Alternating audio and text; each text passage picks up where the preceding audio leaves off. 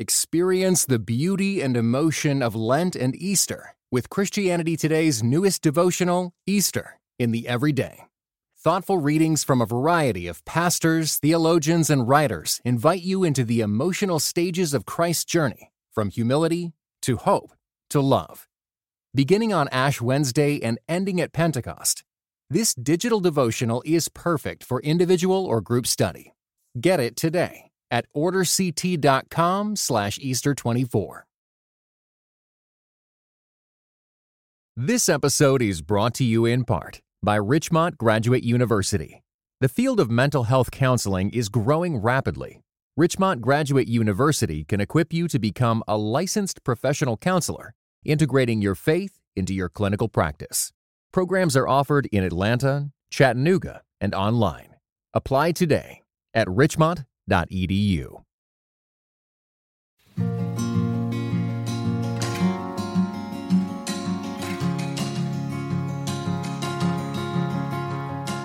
This is Russell Moore, and you're listening to Signposts.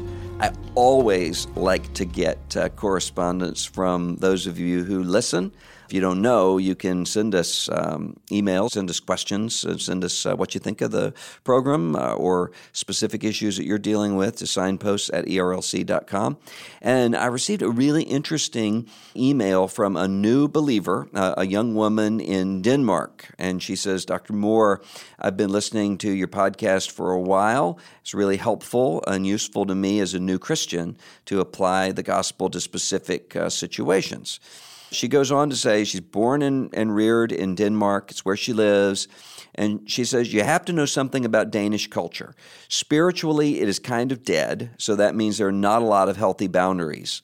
High school was a place with a lot of parties, drinking, and sex. Since I wasn't a Christian at the time, this seemed perfectly normal to me. So let's just say I've done my share of stupid, reckless things, and I'm in no position to judge. Now, the other day, she says, my non-Christian best friend, who I've known since high school, told me very casually that she had started dating this other girl and is still in the middle of breaking up with a boy. I didn't know that she was bisexual, so it's been kind of a shock to me. The thing is, I love her and I'm worried about her. Of course, this could be more experimenting since we're still in our early 20s, but what if it's more serious than that? I know that I don't have to judge her or stop being friends with her, but I also know that as a true friend, I must tell her the truth no matter how she's going to hate me. My question to you is basically, how ought I to handle this, and how do I stay gentle, loving, and supportive while expressing my firm beliefs? And she says, I always have the guidance from God, and you guys are helpful in that. Maybe in doing this question, you'll feel a stronger need to go on a mission trip to Denmark, which I would welcome anytime. I would love to go on a mission trip to Denmark. And Emma, as I'm thinking about your question here, I actually think that you are further along in answering that question than you think. I mean, what I'm reading in your email, you're a new Christian, so you display an awful lot of spiritual maturity for someone who's a new Christian without a lot of support culturally as a Christian. Because what I hear you saying here is that you have very clear convictions about what the Bible teaches. You're maintaining connection with non-Christian friends, and you're trying to figure out how to be convictional and how to be gentle at the same time. So if more Christians were just reflecting on all those issues, I mean, you're 90% of the way there when it comes to your situation. So what I would say to you is this. I like the fact that you are that you're taking into account your previous life as a non-Christian, where you talk about, I've done all kinds of reckless, sinful things, and you say, so I'm not in a position to judge here. And I think it's another sign of your spiritual maturity that you're using judge in the right way. Judge not lest ye be judged is a very popularly quoted Bible verse, and as an old Christian scholar of the last generation or of the mid-20th century, Clarence Jordan, used to say, most people who quote that are quoting it simply as a matter of self-defense.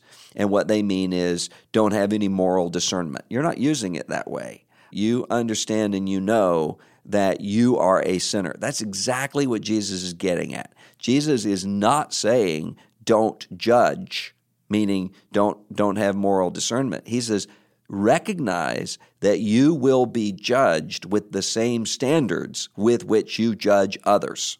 And so the fact that you're taking into account that you're a sinner in need of God's grace, and so you want to deal gently but firmly with this friend, it shows me that you get that. You understand that. And so what I would just counsel you is to recognize that your friend's biggest problem is not the bisexuality. It's not the sexual relationship she's having right now. It's not whatever potential sexual relationship she may have in the future. Her biggest problem is the same problem that all of us have apart from Christ, which is separation from God and separation from the life that we have in God.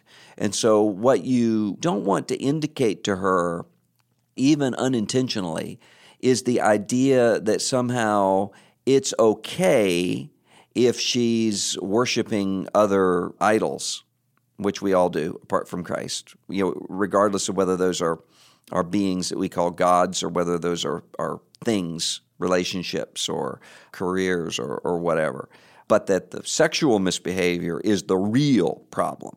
No, those are all connected. That's all connected there.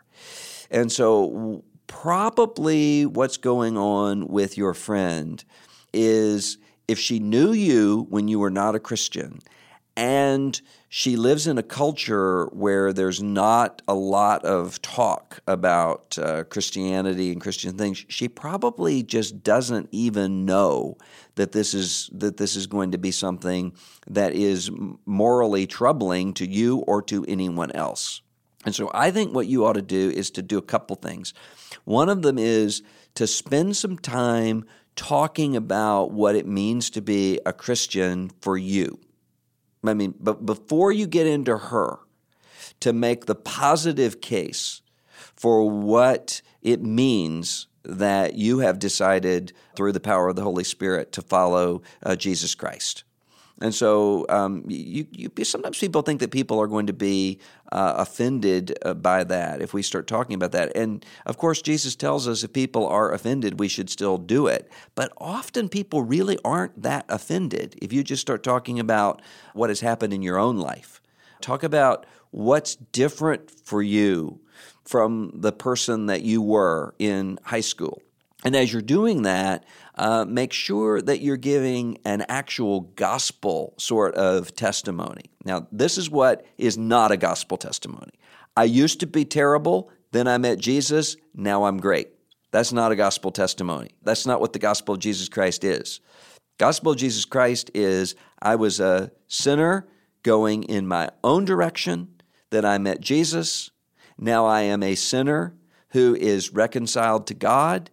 Every single day, by the power of the Holy Spirit, I am seeking to take up my cross and to follow Jesus. And it's really, really difficult for me to do that because I'm not yet freed from being a sinner and from living in a fallen world. And so make sure that the gospel is central there in what you're talking about. So you're not saying, if you would just clean yourself up the way I have, then everything's going to be better for you. And secondly, I think have conversations with her about what's going on in her life. And I think you can do that in a way that isn't going to sound judgy.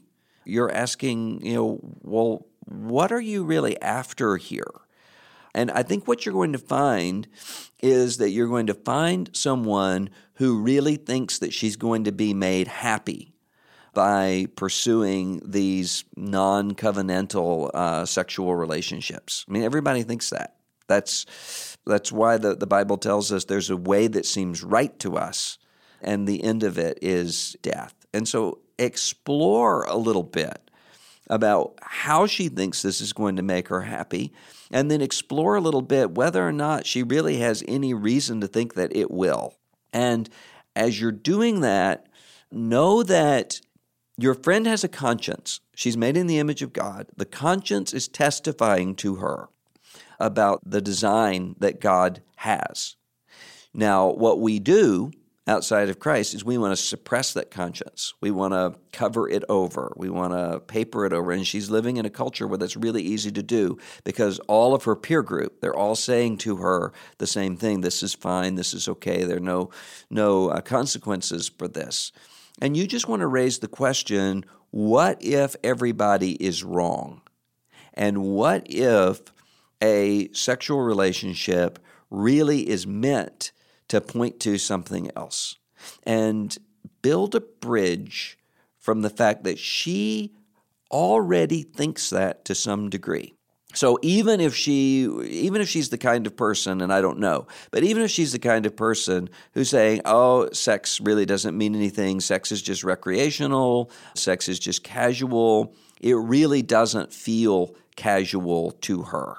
She has some understanding or idea of love and commitment and fidelity, and she's able to be hurt when people betray her in that, or when sex doesn't live up to its expectations, because her expectations are going to be much higher than simply a physiological reaction. And so ask her why. Why is that the case? And then as you're doing that, say, well, here's what I think. I think that God created you to be in, I believe there is a God. I think that there's a meaning to life that's more than what we can sense. And I think that sex is just one of those windows that we can see that there's more to life than just our everyday lives. And I think God created us to be in relationship to Him. And I think that all of us are running in our own direction, and we're trying to fill the void of that meaning with all of these other things. And some people fill it with sex, and some people fill it with chasing after money, and some people fill it with this kind of empty religiosity, but it doesn't ultimately satisfy. And I think that ultimately we're all going to give an account for our lives. And in some sense, she already believes that as well. The scripture says the conscience is pointing her toward judgment.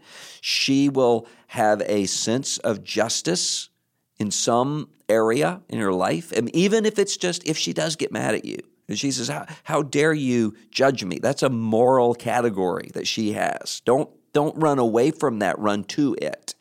And say, you know that there's some objective standard of justice here. We just disagree on what it is.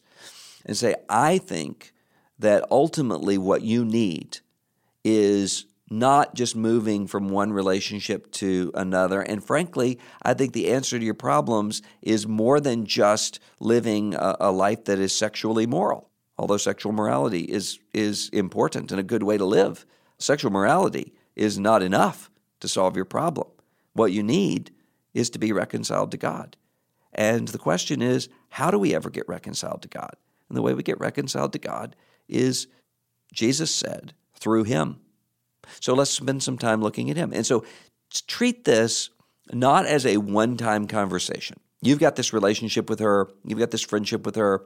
It's not the same thing as though you're sitting on a bus with her or a train with her and you're having to have this conversation in 3 minutes. So spend some time working through this and say, you know what? Let's do this.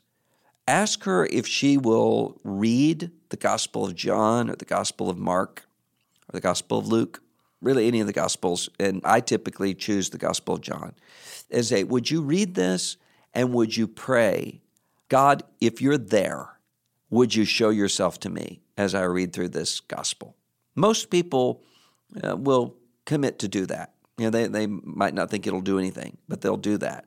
That would be the inroad that I would take to having this conversation. And then make sure that you're not only talking about this. I mean, sometimes people think, especially when they're new Christians, they think the way that I'm faithful to Christ is I suspend every other conversation until we get this resolved. I don't think that's the way that we do it. Still be your friend.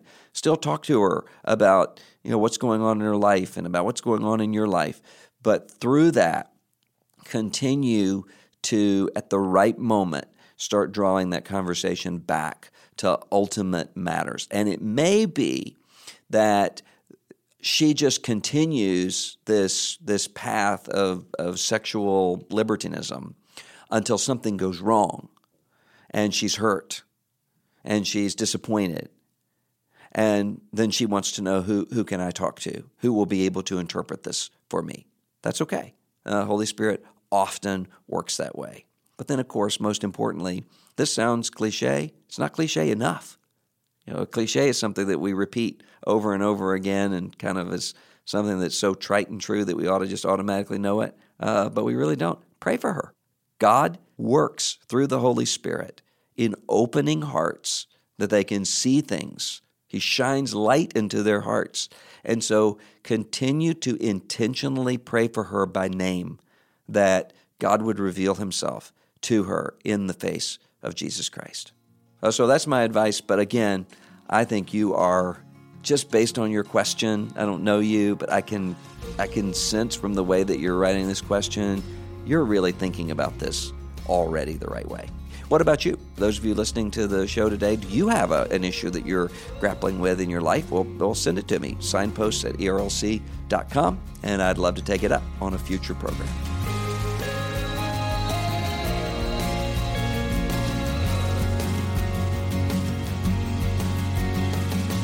This is Russell Moore, and you're listening to Signposts.